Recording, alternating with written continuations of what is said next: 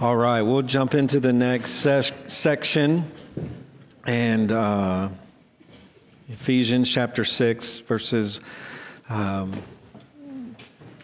through 3, and then we'll, this may not be as long as the first session, but again, any questions that you have, make sure to write those down so you can ask during the Q&A time. We really enjoy Q&A. Well, I enjoy Q&A. Danae does not, but I just like to know what people are thinking. Like, what are you thinking? So ask me the question. Let's have a conversation. So I enjoy that. So I told you earlier that we have six kids, mostly all adult now. Our youngest is 16, right? Jonah just turned 16 this summer. Our oldest, Titus, is 21, right? He's 21. He's been married a year.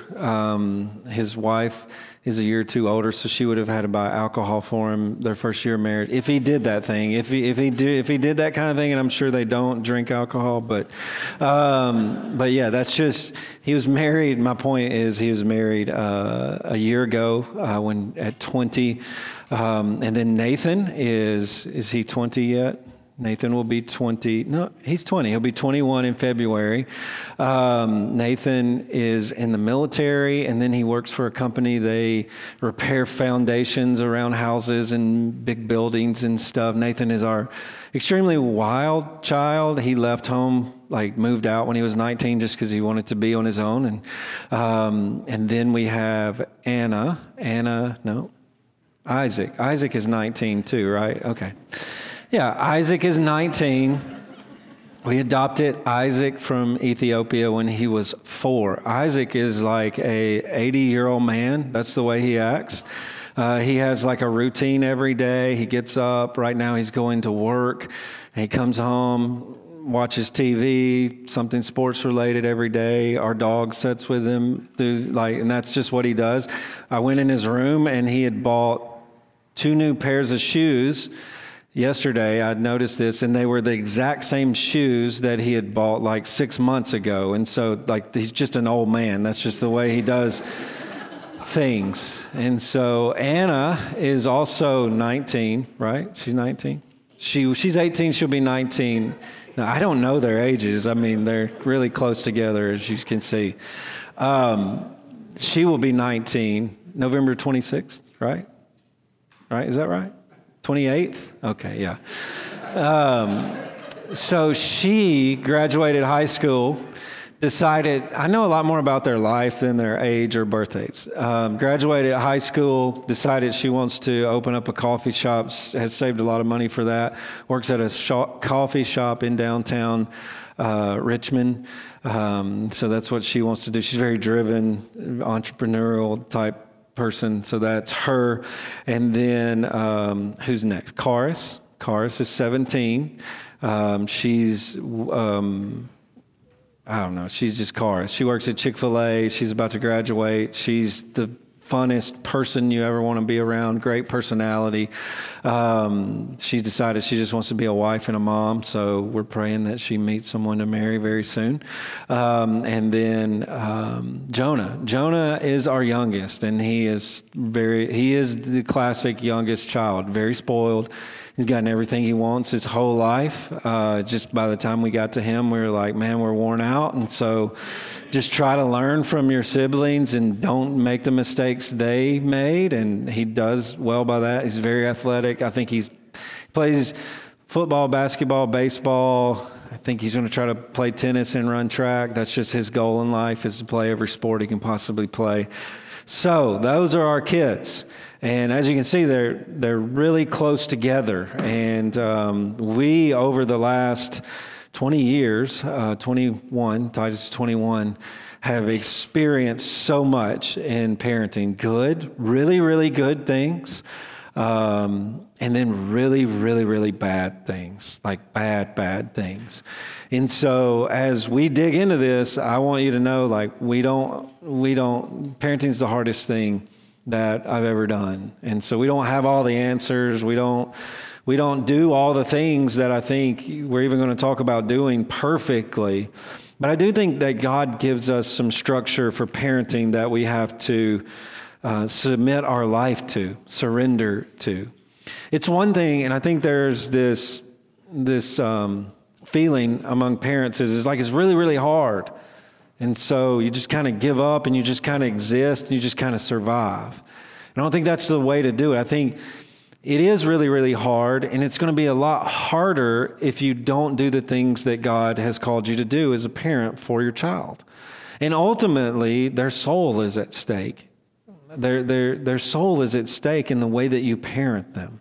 You want them to come to know the Lord Jesus Christ and be saved and trust in Him and follow Him. That's what you want from them. And so God has given us some boundaries for the way in which we parent, some commands, some rules. And we see this beginning in verse 6 of Ephesians. Notice verse 1.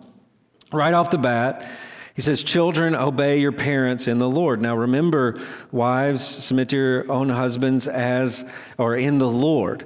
And so what we see here, and then even in the next section when he's talking about slave and master, that there's structure for authority that God has ordained in the world, in our lives, and in our family. That you can't get away from our authority, from understanding that someone is in charge, and here it's the parents, and the children are to obey the parents. They are to listen, they are to heed, they are to practice what their parents tell them to do.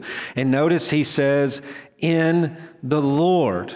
And he says, for this is right. Now think about that. Children are to see their parents as authority. They are to respond to their authority in the Lord. That this is a good thing in the context of them following the Lord or obeying the Lord. They're to understand that a part of their obedience to God is that they obey their parents, as their parents are obeying God. And he adds that qualifier there, for this is right, for this is good. And I think what he's getting at is this is God's design. This is the way things are ordered, is that there would be a parent who would have authority and there would be children who obey in the Lord. This is the way God has designed the home. And then he goes on to say, well, first of all, I think the quote there is in your notes. There is God-ordained structure for the authority of our homes, and to deny this is to deny our families the security of living in the Lord and the blessing of living in the promises of God as revealed in the gospel. And we see that when he says, honor your father and mother. This is the first commandment with a promise. And we go back to the 10 commandments. We go back to this promise that is made to children who to honor their father and mother. And he says that it may go well with you and live long in the land. And we think about Israel. They enjoyed peace in the land that God had given them as long as they honored and as long as they obeyed the Lord and followed His law and followed His commandments. And when Israel turned to idols, when they rebelled against the Lord, they were exiled. They were taken captive. They were punished for those things. And so what's the connection there? Well, parents are not just to obey the Lord so that they find peace and rest during their time, during their lifetime before the Lord in the land. They are to pass on the commandments of the Lord to their children so that their children continue to obey the Lord and that they continue to find rest in the land. And that is so tightly tied to honoring father and mother that the children are to understand my parents are obeying the Lord, and if I obey my parents because they're obeying the Lord, I'm going to obey the Lord. And so it's not just obey whatever your parents are doing. You know, when the people of God are into idolatry, there's no blessing in that.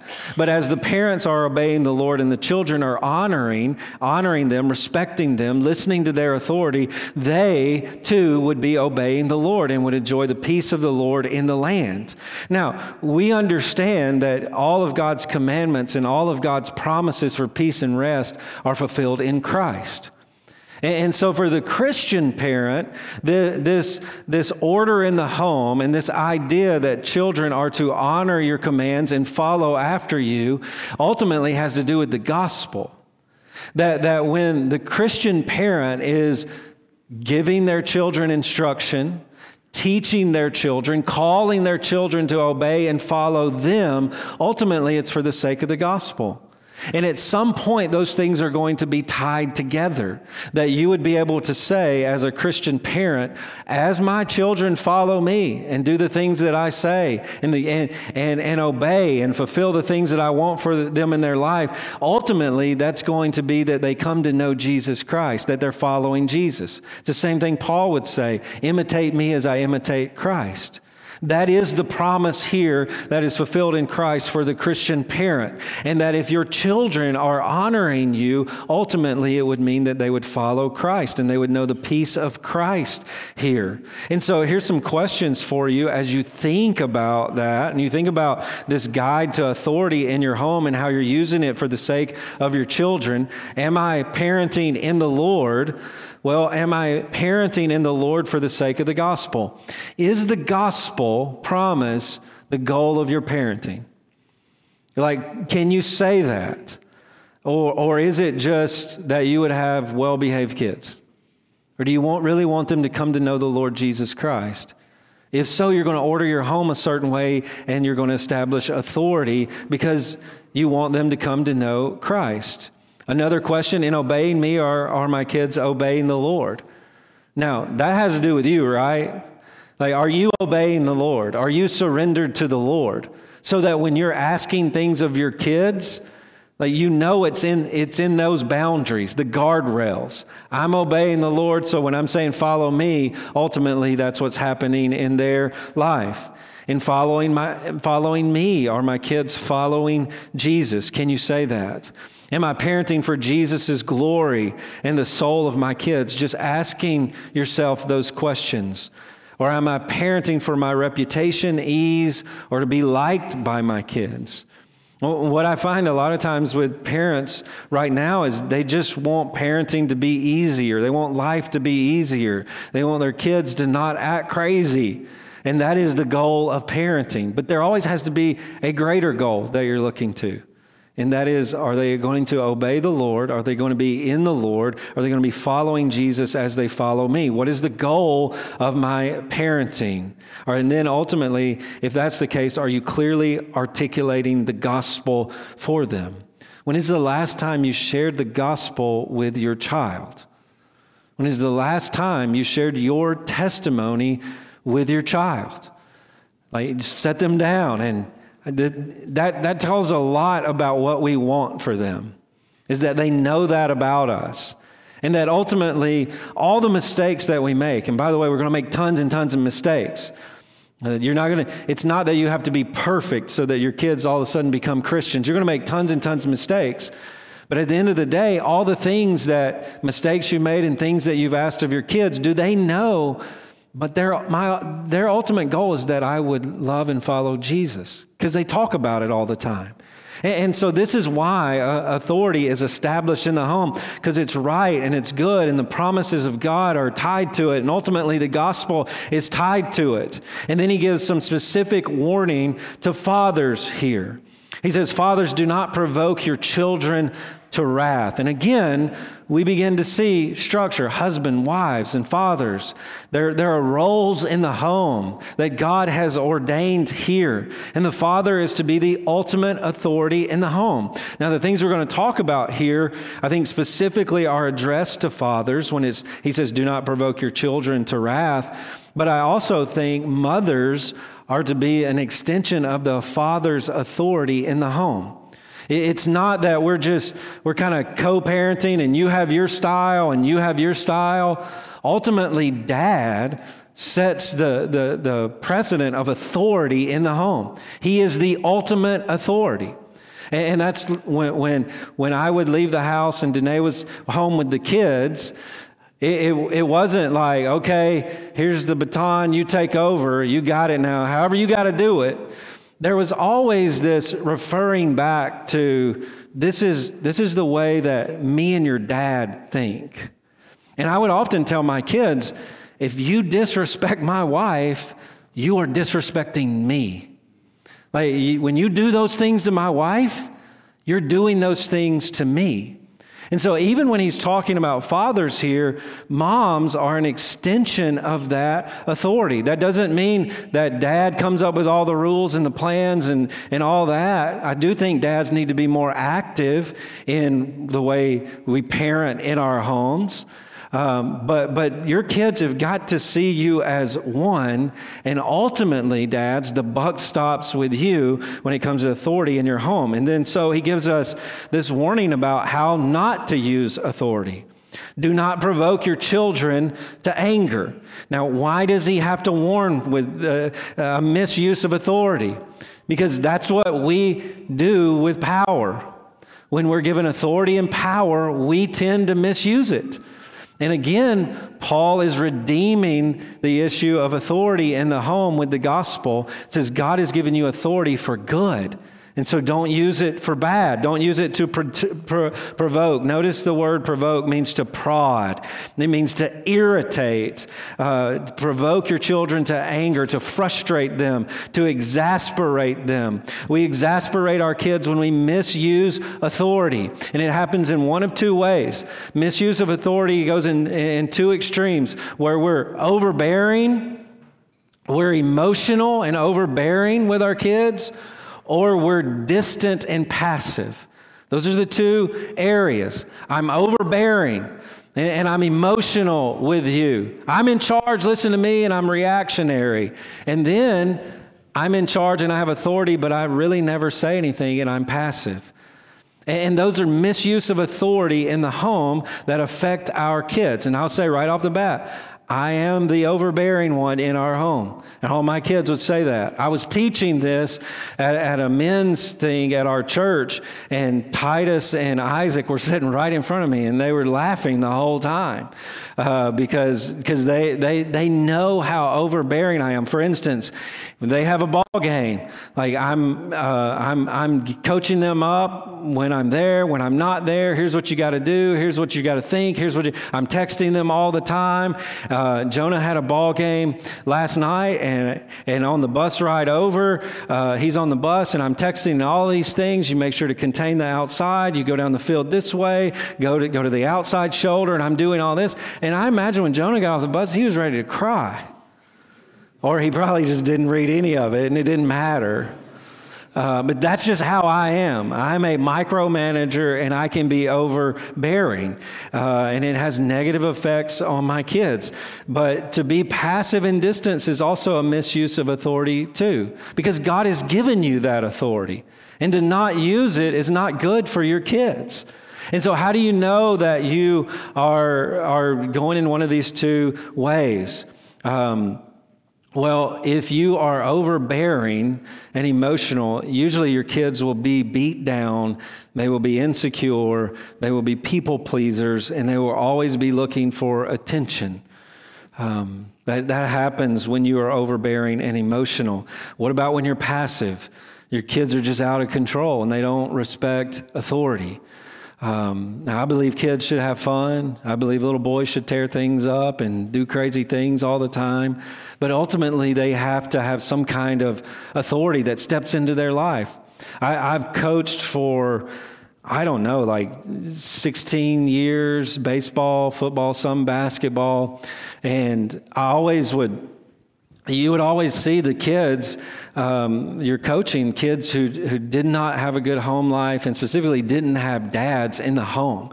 And I'm a very quiet coach. I don't yell. I don't scream. I have parents that just get mad at me, and they would just make a beeline to me after the game. And I thought, well, here we go. They're mad that their kid didn't get to play or something. And I had one mom get in my face one time and say, "Would you just yell at my son?"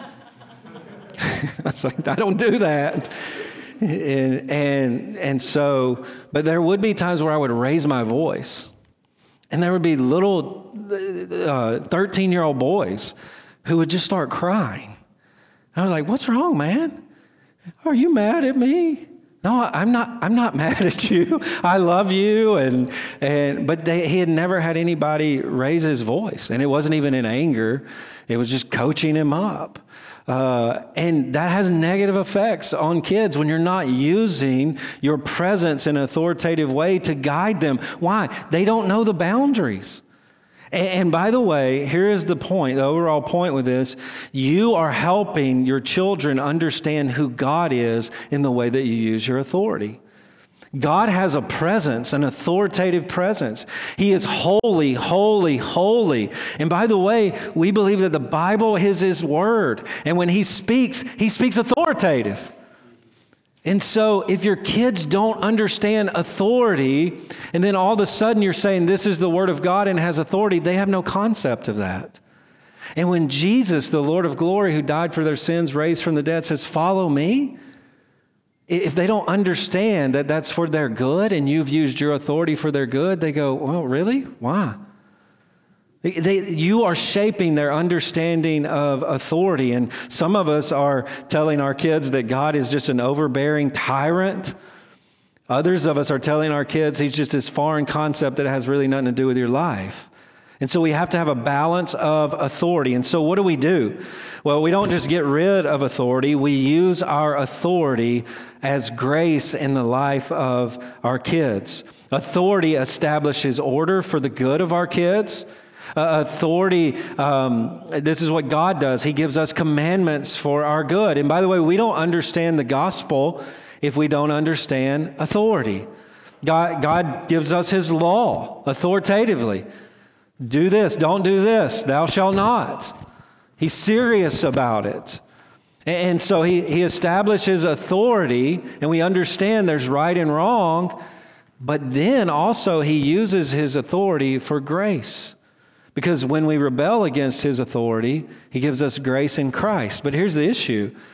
We don't understand grace without authority. And your kids will not understand grace without authority. Without right and wrong in your home, they don't understand grace. If they're just allowed to do whatever they want to do all the time, and you step in and say, I'm being gracious to you, gracious for what? You never told us we could or couldn't do anything. We could do what we want all the time anyway. But if you say, these are the rules and this is for your good and I love you, and when they violate the rules and they disobey, and you're able to step in and say, I love you, they have a concept for that because they disobeyed your authority. And then they understand what true love is. You love me even though I've sinned against you. The same, what's what God does to us. We don't understand grace and love without authority. God's authority defines what grace is. This is sin. This is right. This is wrong. He tells us what these things are. God's authority is established in just common grace in the world, and you do the same in your home. It is gracious for you and loving for you to raise your voice to your child and say, don't run in the road. That's authority, but it's gracious, right? And that's how we should use our authority for grace in their life. And ultimately, they hear, don't do that. I love you. I don't want you to hurt yourself. This is for your good. I need you to listen to me. I love you anyway. I'm being gracious to you. And then ultimately, you begin to say, this is who God is. And they have a concept for that. Oh, I'm a sinner and I've disobeyed God. I rebelled against His law and His authority. And He loves me. And He's present with me the way you are present with me. And you're not emotional and angry and shunning me. No, you still love me and you embrace me. And they begin to understand the gospel because of our authority. And this is what God does. He is authoritative. We are to fear Him, but He uses His authority for our good. And our kids should have a healthy respect for authority in the home if they're ultimately going to understand the gospel and run to God as their Father. And so, don't provoke your children to anger. Don't misuse your authority. And then he ends here by saying, I told you this would be a little bit quicker, but bring them up in the discipline and instruction of the Lord. And so we've moved from don't do it this way. Don't use authority for your own good to irritate, to cause your kids to be wrathful and angry and rebellious and reject authority, but bring them up in the discipline and instruction of the Lord. Now, this requires, first of all, presence. It does require authority, and it's an ongoing process. He says, bring them up. It means raise them, responsibility, to raise them into adults, to raise them into children who love the Lord. He says discipline. The word there is to train or practice or exercise in the Lord. Again, it's more than an event or moment. And I would just say to parents here, remember that, right? We often go through seasons in life and we're like, oh, this is horrible. Like, this is so bad. All 6 of them they hate us. And they're just doing the worst possible things that we just go down the list. They all fail. And we have to remember, this is just, it's a lifetime. It's a lifetime. There were little things my kids did when they were like 5 and 6 that just drove me crazy. Why are you doing this? Sit down, be quiet. And they're going to end up in hell, and they're going to this is horrible. And then you realize, we got a long way to go. We got 18 years in our home to figure this out. And so don't get caught up in the moment. It's an ongoing process, training, exercise in the instruction of the Lord. Now, I think primarily he's talking about the commandments of the Lord that ultimately lead us to discipleship in the gospel. But one of the things, and I think this verse is referring back to, this instruction of the Lord can also be connected to the book of Proverbs, which is also wisdom. And so most of what he's talking about here is an ongoing process over the course of a lifetime where you're teaching them to fear the Lord, honor the Lord, and live in wisdom before the Lord. When they're little, it's behavior. It might be behavior. That is your focus. And then all of a sudden it's discipleship. I need to teach them what it means to believe the gospel and follow Jesus. And now with most of our kids, it's turned into, we're just trying to impart wisdom to them. And it's a process, instructing them to be in the Lord and follow the Lord over the course of their life. And so you want them to sit down and have self-control, and then at some point you're going to want them to believe, make sure they're following Jesus, and then you're going to be teaching your kids how to be leaders, protectors, and providers, how to find a wife, how to find a job, how to work. Now,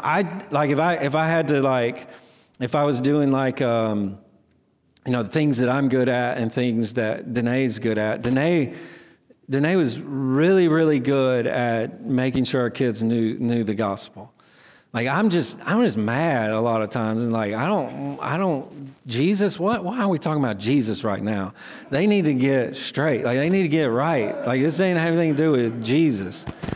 And she's like, Nathan, we just want you to love the Lord and follow the Lord. And I'm like, oh, I want him to pay his bills. Like, I don't. And so that we're a really good team in that way, right?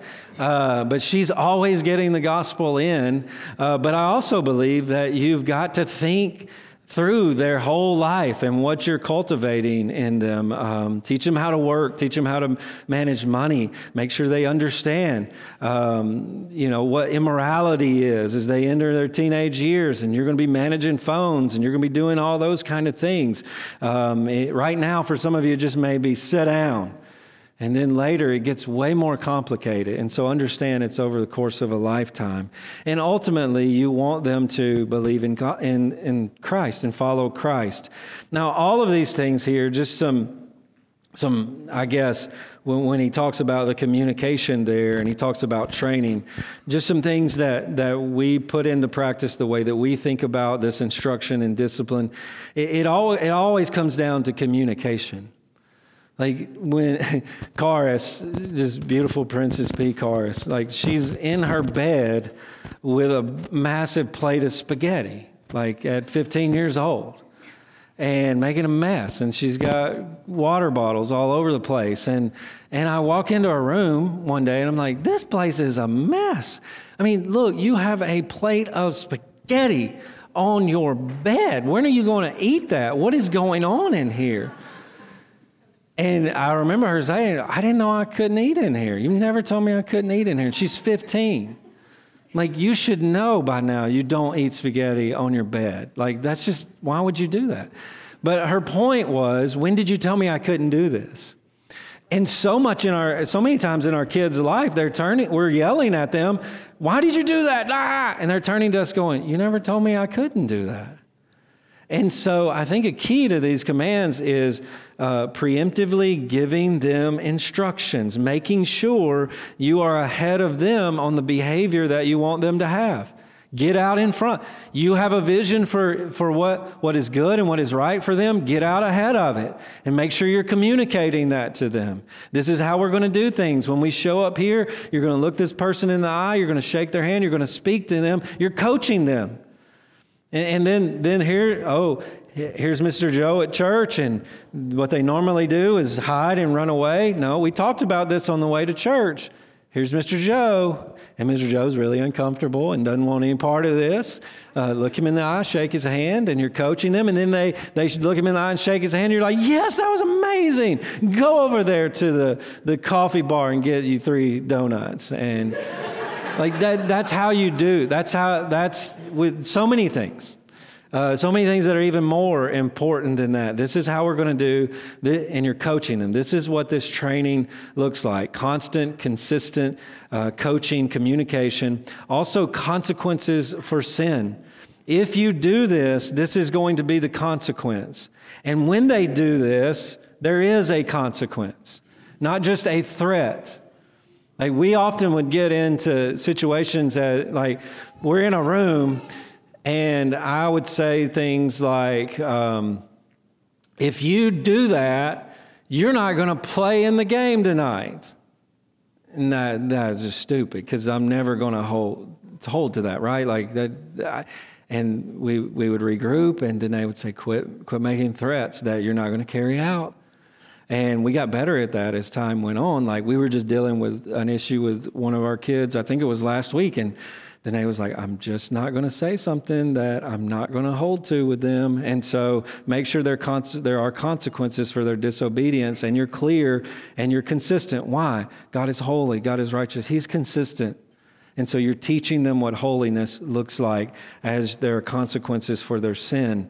Kids are often emotionally insecure and out of control when communication is overbearing, but also when it's sparse, it's emotional and reactionary. They're just, I used to coach with this guy. I know I'm talking a lot about coaching, but I used to coach with this guy, and he would be on third base, and he's screaming at the batter the whole time. And he's like, get your back elbow up. Don't lift. Make sure to turn your back hip. And he's just yelling at the player. And the kid is in the box, like, scared to death. And he's thinking about all these things he has to do when the ball is pitched. And he freezes. He doesn't know, because I got this person just barking at me the whole time. And a lot of times we're that way with our kids. We're just overbearing, do this, do, and they're just frozen. And they're emotional, and they're insecure in that way. So make sure, and this was just, I know I'm going back to coaching, but we would always coach really, really hard in practice, and then we would say very little in the game. And I think it's a good principle for parenting. You're coaching really, really hard at home. You're coaching, and then when we show up at something, okay, either you're going to do the right thing or you're not. We'll deal with that when we get back home, but let's see how it goes. I'm right here. I'm for you. And there may be immediate consequences, but I think that's a good way to think about parenting. And then last, if there's one thing, I get asked this all the time. What is your one thing that you would tell parents? Like, what sums up good parenting, maybe? And I'm just telling you, I haven't come up with anything else. And it's just being present with your kids. Like, I know that sounds like, a Hallmark commercial or something, but it really is true. Like we just made a decision. I was in ministry, and with 6 kids, how are we going to be present with them? And we worked really, really hard when they were in the home that we were going to be at everything. We were going to be in their lives. We homeschooled our kids most of the time, and it wasn't any sort of crazy convictions that are just out there or whatever. It was just, we just want to be with our kids. We want to be present with our kids. We want to influence them. And I'm not saying you have to do that, but presence takes care of a lot of things. Because when there is rebellion and there's sin and there's wickedness, they still know mom and dad's there. They're not going anywhere. And we tell our kids that all the time. We ain't going anywhere. We're still here. We're here. We're right in front of your face. It's going to be really hard to get rid of us. We're going to text you. We're going to call you. We're going to be in your life. And presence takes care of so many things, and especially a father's presence. You are establishing what it means for God the Father to be present in your child's life. God establishes our identity by being present with us. And you're doing that as a mom, as a dad, by being present with them. You're establishing who they are, the way you think about them. It's seen on your face. You're around them, and they just know it. And so there's going to be times in their life where they just know my mom, my dad, they're there, and they're for my good. They're present in my life. And you're going to do a lot wrong as a parent. But just be there at the end of the day and do the best you can before the Lord.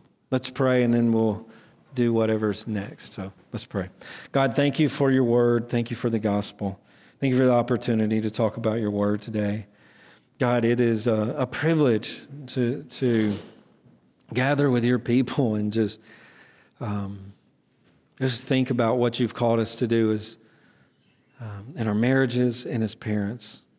God, it is a blessing, and I pray that we see all of this as a blessing to reflect your goodness and your glory in the world.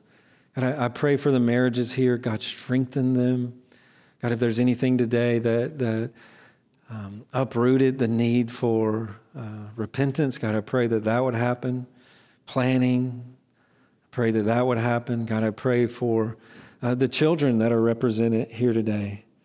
And I pray that they would have godly parents who love the Lord, and that you would use these men and women, these parents, fathers and mothers, to teach them, to instruct them, to train them in the fear and admonition of the Lord, but ultimately to follow the Lord Jesus Christ. It's in his name that we pray. Amen.